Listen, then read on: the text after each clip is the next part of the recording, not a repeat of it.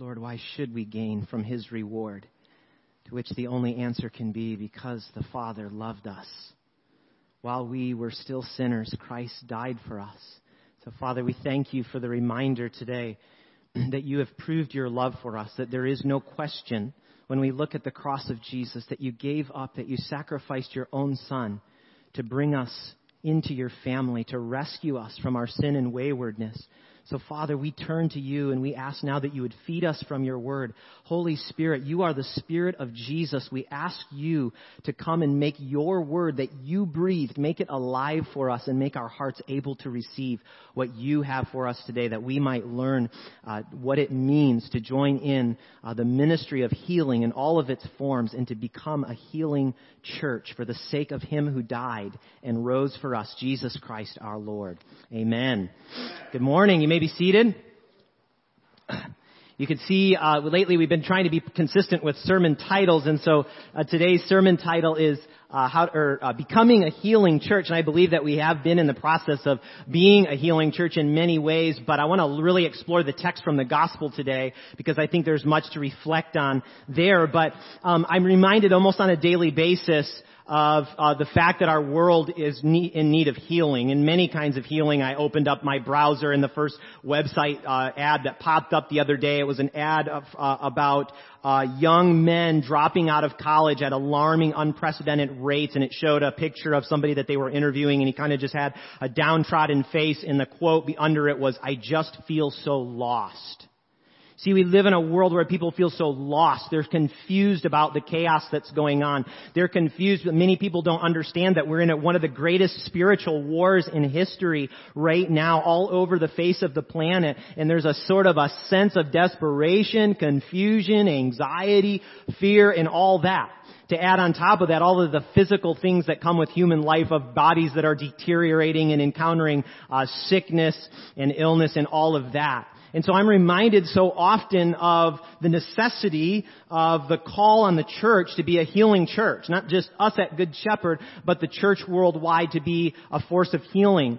We read in the pages of the Old Testament when God calls the Israelites, he says, I'm Jehovah Rophe, God your healer, and he makes a promise with them that if they follow him and obey his commands, he's going to shield them from diseases and afflictions. So we see God and we see him do healing miracles in several occasions in the Old Testament, but then we get to the New Testament to Jesus in the flood. The dam breaks and the flood just begins to flow. And it continues on in the ministry of the church in the book of Acts after Jesus has ascended to heaven and poured out his Spirit upon us. So the Spirit of the healer is in you.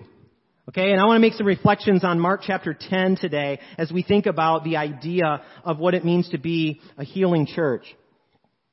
First, I want to briefly mention that on Wednesday of this past week, I was able to have a Zoom conversation with Father John Tao, who was in Nairobi. He's our South Sudan guy and leader and partner in ministry over there.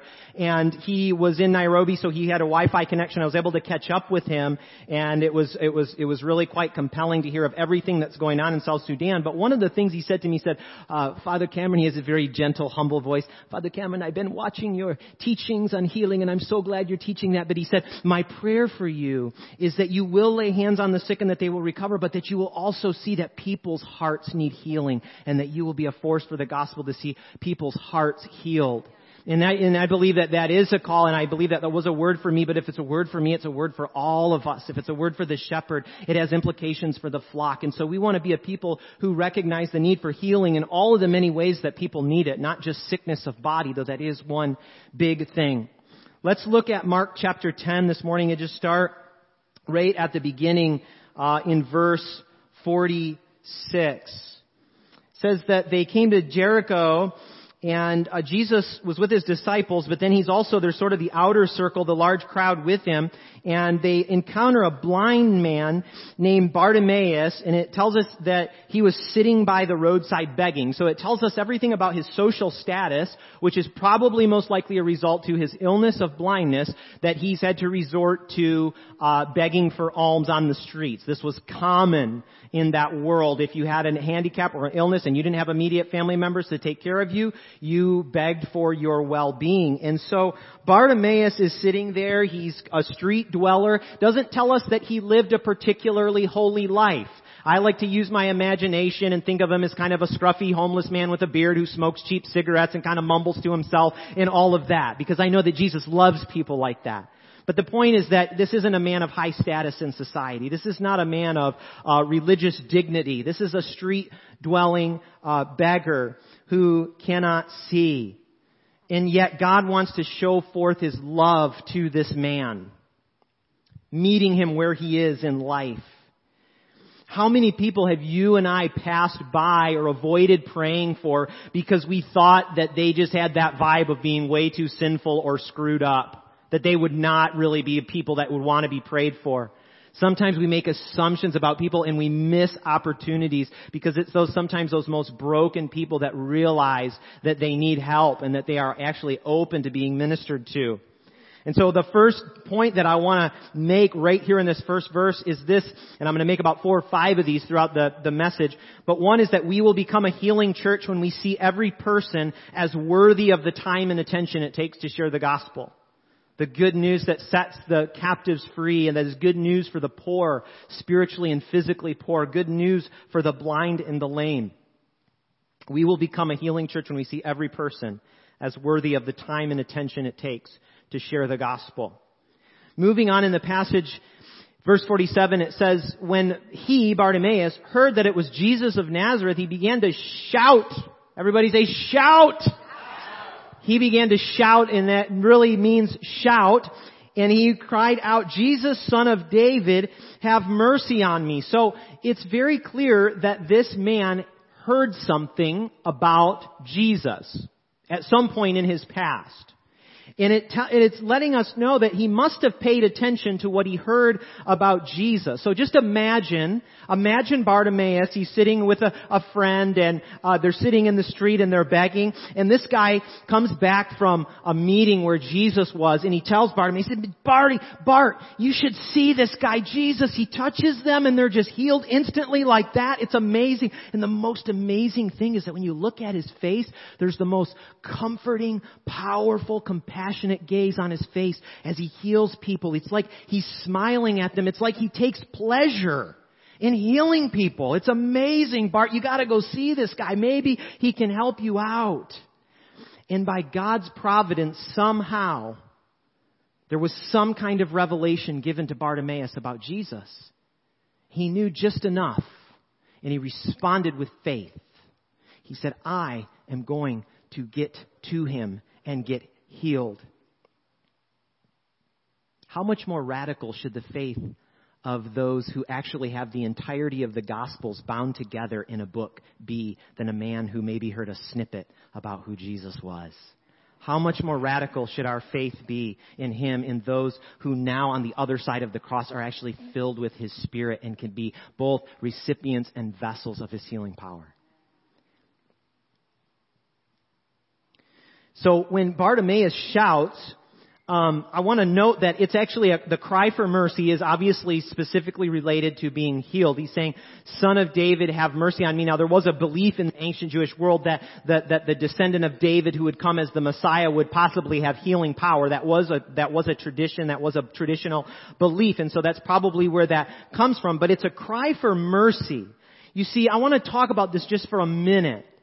We want to be a church that embraces healing and that runs after it with gusto and zeal and all of that. But there's some misunderstandings about healing sometimes in churches that believe in that and that believe in the charismata, the gifts of the Spirit and healing. Healing, we have to realize it's not something that we're just entitled to. Okay, I've heard a lot of teachers teach that, Isaiah 53 says, he carried our wounds and our diseases and our pains on the cross. Therefore, we don't have to carry them. If we just have enough faith, we will get healed. They say things like, by his stripes, I am healed. Therefore, if I declare it enough, I will be healed. I will walk in divine health. I don't buy it. We are not entitled to anything. But we are told to confidently approach a compassionate and merciful God who loves to give good gifts. Okay? And the cross did open up the way into the presence of God where there is healing. Okay? So as much as that is concerned, that is true. That is true. But sometimes I hear some Christians talking about healing as if it is some kind of entitlement. May it never be that we always approach God with humility and confidence that He desires to heal us because He has shown us His willingness to do so in the person of Jesus. So, when we read and we study Scripture about healing and things like that, we're not coming up with a formula that if we say enough verses or read enough verses or say them enough times that somehow it's going to attract God's favor and then He's going to heal us in response to that. That's almost like healing by works. And we reject salvation by works, and we want to reject healing by works too. Healing is grace, and sometimes reading scriptures on healing and stuff can help you meditate on God's healing character and build your faith, and that's good. But I said this before a couple months ago in a sermon, is we want to be careful of the overlap with the New Age idea in New Age spirituality of the law of attraction, that if you decree and declare things enough, there are these impersonal forces in the universe that will draw blessing to you. We want to make sure we don't fall into that, and some Christians do. Okay, that's an alarm. That's a red flag for me. I say, now, yes, read the scriptures on healing, build up your faith, seek God in His mercy and His compassion to heal you or to heal the people that you're praying for, but be careful with getting too formulaic or getting a sense of entitlement about healing. Okay, now it's very clear from the scriptures where we see the fullness of the Father in the person of Jesus, that every person who came to Him was healed. Okay, so we can make the assumption that God's stance toward sickness is it's an enemy. Okay, He wants to destroy it. He wants to bring victory and release from it. But we don't want to fall into a place where we're actually telling people, well, if you're still not healed, the problem is with you just don't have enough faith. Well, sometimes we do need to grow in our faith. That can be true. But we have to be careful of the ramifications of some things that we believe about Scripture, okay? We don't want to say, oh, you're not declaring and decreeing Scripture enough or with enough faith. If you did, you would get healing. We're getting too formulaic there, okay? God is a personal God that we can trust for healing. We come to Him with faith. We do things to build our faith. Sometimes we fast and things like that when we're seeking healing or a big breakthrough. And that's awesome because it brings us closer to the Lord, but it increases our faith in His goodness and His desire to heal. Okay, I just wanted to kind of go on that rabbit trail for just a minute because it's an important one.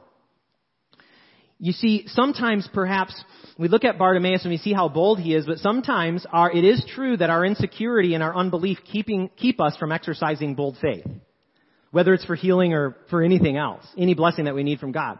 Sometimes fear and insecurity can keep us like that, but I love Bartimaeus. I love Bartimaeus because he was not concerned about his reputation. He did not care. It was more important for him to get to Jesus, and so he threw any shred of dignity that he had left to the wind, and he just began, Jesus, Son of David! You know, he's crying out, he's screaming, he's shouting. He does not care what this crowd, and there's a lot of people around, right? It says there's a multitude following Jesus, and he doesn't care. Now here's the next point that I want to make. We will become a healing church when we sacrifice our religious dignity on the altar of bold, Spirit-drenched prayers to take hold of the power of the gospel. Sometimes we're fearful, little so worried about what people think in our prayers, and oh, Heavenly Father, thank you, and we're so afraid to pray out boldly. But in Scripture, it describes prayer over and over again as supplications that are cried out with great boldness and fervency. Jesus, we read last week in our Bible reading from Hebrews, it said He cried out with fervent cries and tears, and He was heard because of His reverent posture towards the Father. Okay, you see, I read this quote the other day, and I quoted it on Facebook, and it really got people riled up. But it's okay. The author said this: "Prayers that do not move me will not move God." Prayers that do not move me will not move God. Meaning that if I don't really have faith in my heart or any expectation or any really belief that God is listening to me and is going to respond, that He's good, that He's holy, that He's compassionate, why is God going to be moved by me just muttering some words that are on a page? Okay? I love that because it challenged me. And I was like, this is so good. This is so good. Sometimes A.W. Tozer used to say, pray until you pray. Okay, sometimes we get in the prayer closet and we go at it for 10 minutes and we're kind of like, I don't know, I just don't have the energy for it, but at least I did something, and then we kind of leave, and sometimes we need to get in there and, God, I'm so tired, but I need you to help me. I need the anointing of your Spirit, Lord, to really get into your presence and pray, because that's what you call me to, Lord. And we pray the scriptures to Him. We do whatever it takes, but we need to pray until we pray. We need to have that boldness, like Bartimaeus, to cry out, Jesus, Son of David, have mercy on me. Have mercy on my family. Have mercy on this person who I'm trying to lead to you. Really crying out. Those are the kind of prayers that the Father delights to answer.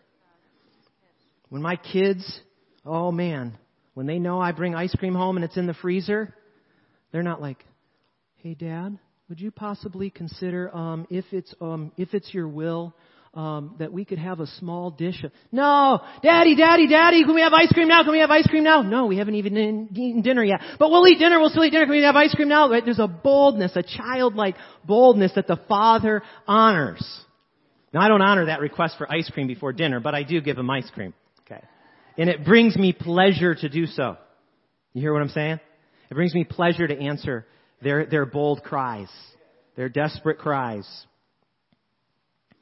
You see, too many churches today don't experience the power of God because they're too concerned with dignified programs and platforms. They're too concerned with following the schedule, getting things controlled, keeping things under lock and key and control, because that's how we do it. Because that someone said to me once, well, this is the reverent way of doing it. I'm like, have you read the New Testament? They were quite irreverent people in their worship. You see, the church is pretty and ornate, and that's good. I like pretty ornate. Obviously, I would not be in the Anglican tradition if I didn't like smells and bells and candles and all those things. I think it reflects the beauty of heaven. It reflects the beauty of God, just like the tabernacle that the Israelites had reflected the beauty of heaven. It's just meant to be a reflection, to draw our hearts up to God. But the argument that church should be quiet and reverent and very formal because we're trying to be respectful to God. It's like, what is your image of God? Like He's some nasty taskmaster who's going to zap you if you cross yourself the wrong way or something?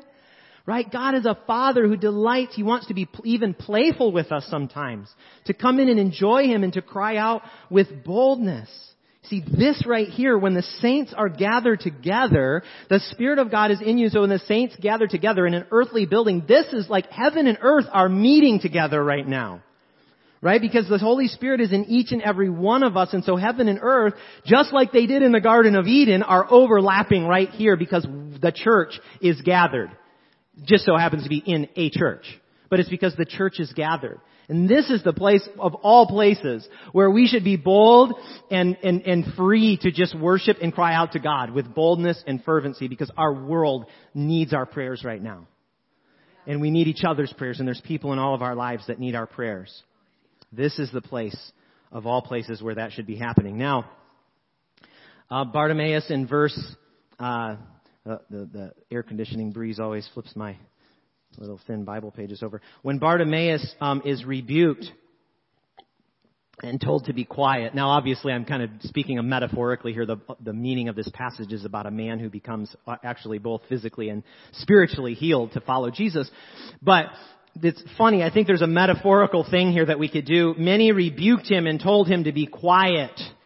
Hey, remember the Pharisees in the synagogue with Jesus? No healing on the Sabbath day. Go do that. You got 6 other days of the week to go do that, right?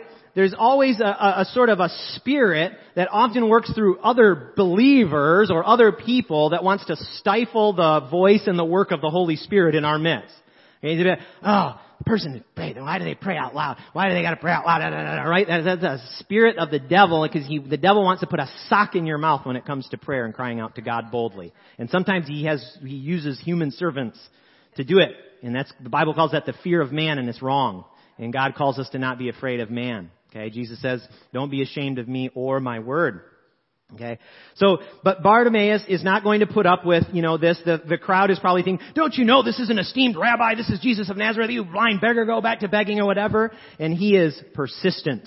He's not going to be his fire is not going to be snuffed out by religious dignity or social dignity or whatever. He persists and he shouts all the more. It said, he's like, Son of David! He's going to get louder, okay? When the devil tries to stifle your prayer life, you just need to get louder sometimes. You need to get louder and press in deeper until you break through.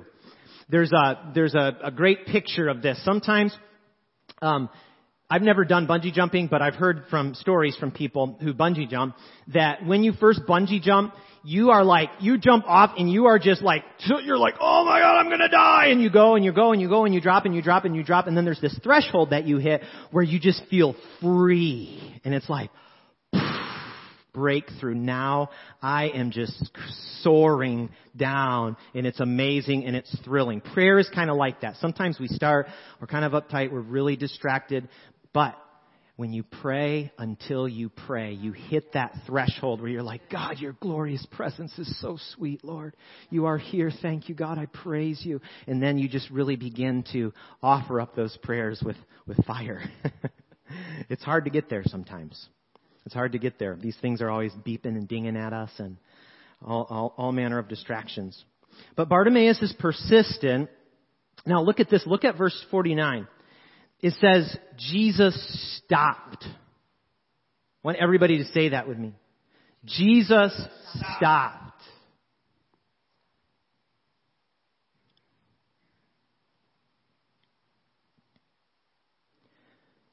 We will become a church of healing when we stop for the one. That one who looks alone and shy at our fellowship hour. The one who comes in looking overwhelmed with sadness or grief. The one sitting outside of Wawa desperately scratching another lottery ticket that doesn't bring about any true satisfaction and needs to hear the good news that Jesus Christ paid the price so that she could win the biggest lottery in all of human history. Never forget, Jesus stopped for you. Something about you, your desperation, your sinfulness, your brokenness, your separation from Him that grieved Him, it stopped Him in His tracks, and He looked at you. The Father's love was being poured out, His grace towards you. And Jesus stopped and entered in from eternity into time to die for your sins, to bring you home to the Father's presence. So never forget that. The ministry of prayer and the bold praying and interceding and ministering to people that we want to do, it has to be an overflow of that love that has been poured out from heaven into our own hearts by the Holy Spirit of God and flow through us like rivers of living water. This is why it's so important to be reminded often in the Scriptures of who you are to God. Because if you don't believe that God loves you and is pleased with you because Jesus Christ is in you and that you are His son or daughter and that He dotes on you and that He enjoys you, you're going to have a really hard time showing that kind of love towards other people and convincing them that God actually loves them. And that deepens in the place of prayer and being in the Word. Okay, I love that Jesus stopped. That really grabbed my attention when I was reading this week. So Jesus says, call him over. God pays attention to people who are persistent and bold in their prayers. Jesus stops. Says, hold on. He stops a whole multitude of people. He's probably kind of being ushered along, and he stops. And he says, call him over. Him? No, Lord. He's just, that's Bartimaeus. He's just, you're the rabbi. Call him.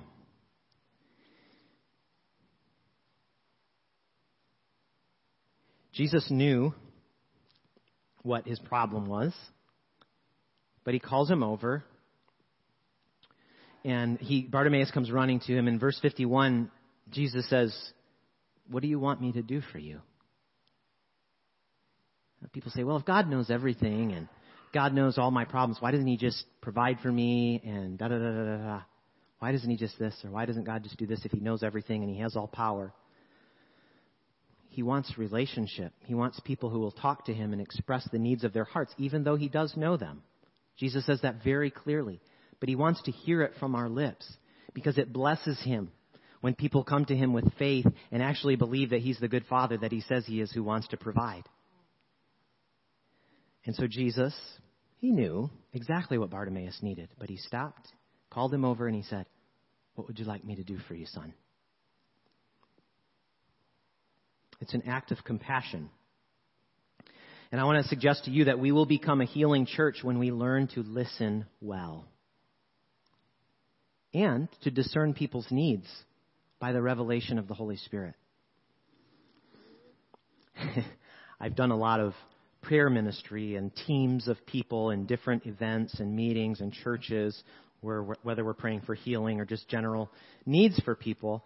And every once in a while, I get with someone and I'm just kind of like, I just kind of got to step back and let them do it because they're just like machine gunning prayers, right?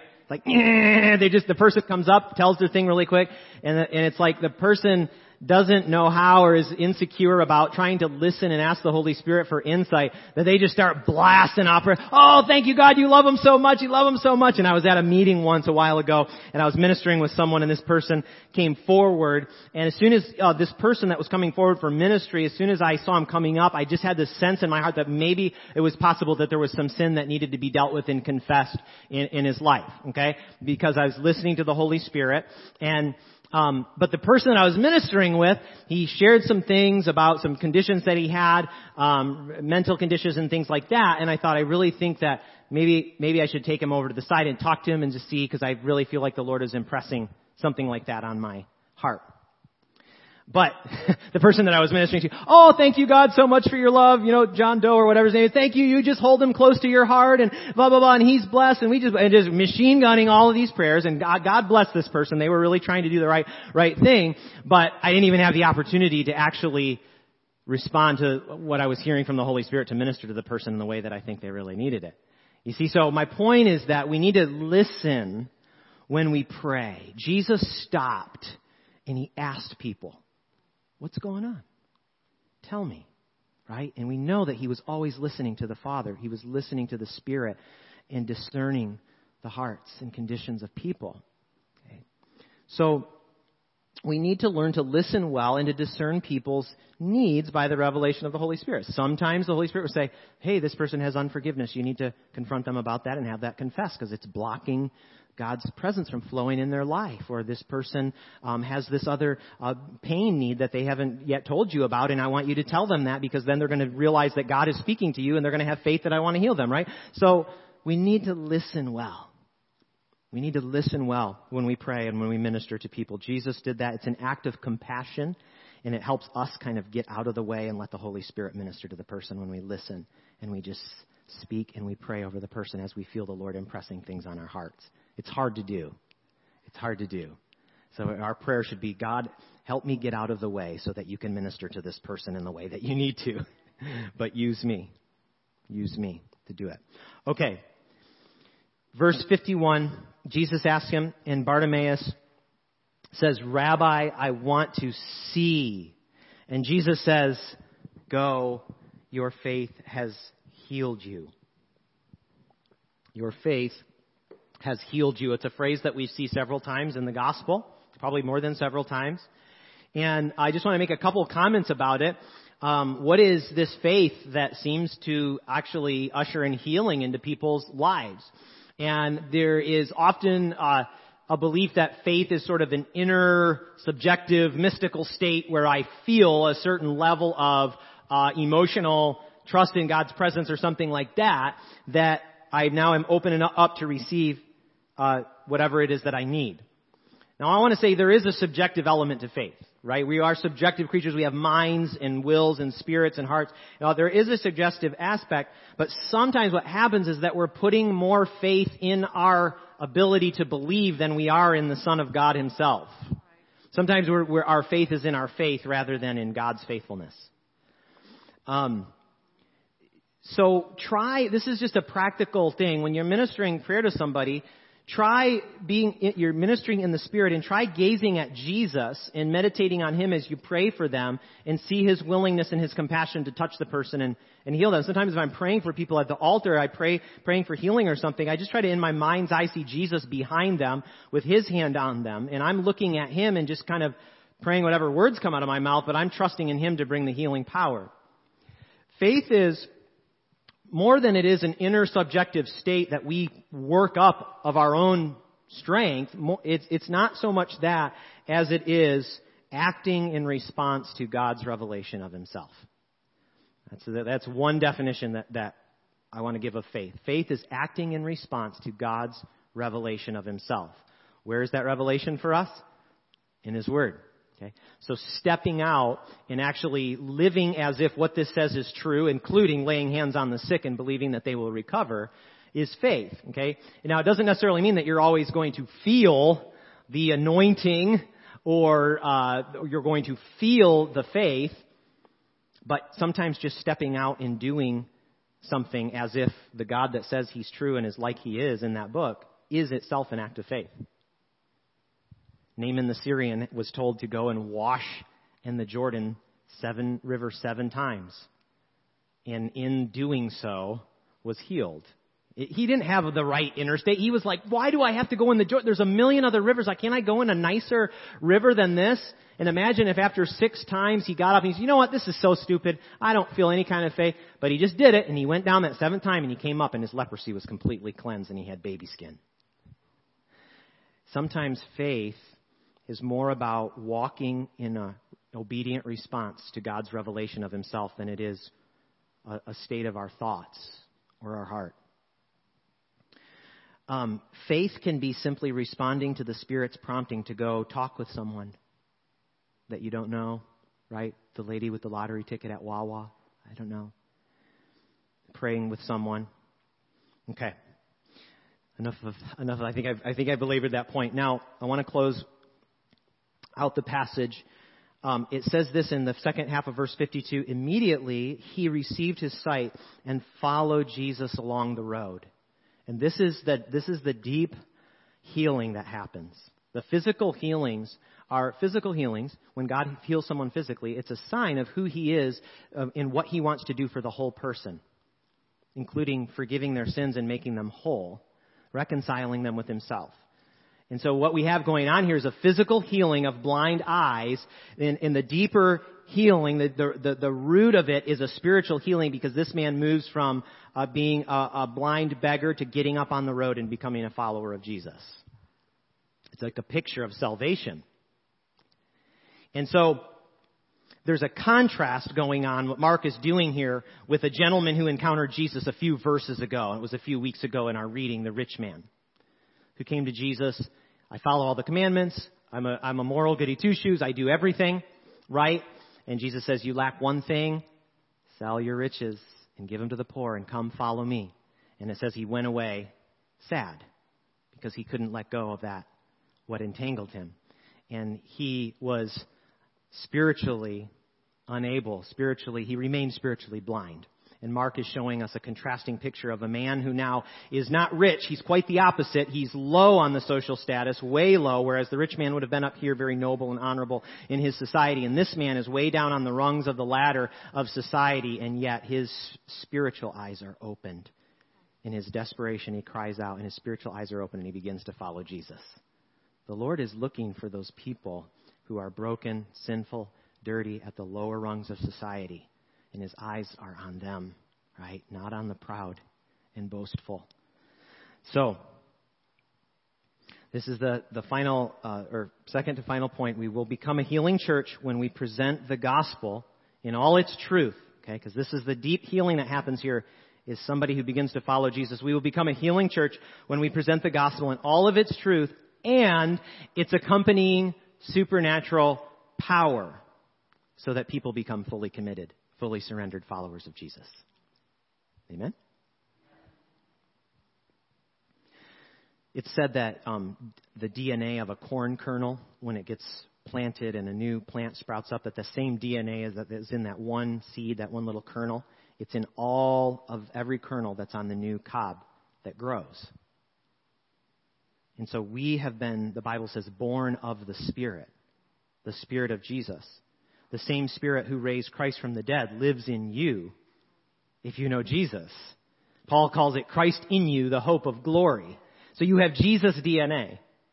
We have Jesus DNA as a church.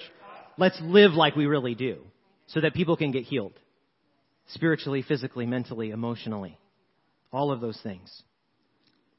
Jesus says in a number of places that those who believe in me will do greater things than I did. They'll do the same works. They'll lay their hands on the sick and recover. They'll cast out demons.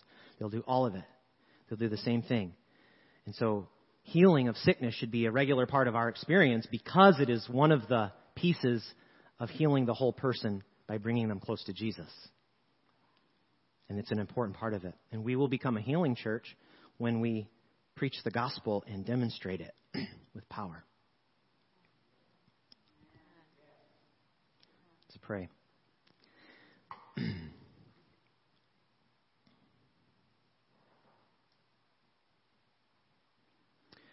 Lord, we thank you for being a healing God who calls a healing church into existence. On Pentecost, Lord, you lit up the room and you called into existence a church that was full of the DNA of your Son to live, move, to breathe, to preach, to proclaim in the power of the Spirit, the gospel that heals. And we're living in a season of life where it could not be any more clear that what is needed is the healing power of Jesus in the lives of people around us. So, Lord, we repent of responding to all that we see in the world with despair, discouragement, anger, rage, and opposition. And we ask that you would give us a heart of mercy and grace towards the people who are the worst of our enemies to see that what they need is healing. They need healing that comes through hearing the truth of the gospel. And they need a healing that comes through the power of the Spirit of Jesus Christ. So, Lord, we pray that today in our midst, that we'd experience your power, that we would experience healing, that we would experience the freedom that comes from knowing the God of love. Lord, we thank you, Father, how deep the Father's love for us. Lord, we thank you for that truth. We worship you, Lord. We ask that you'd continue to move in our midst this morning. In Jesus' name, amen. We're going to have some opportunity.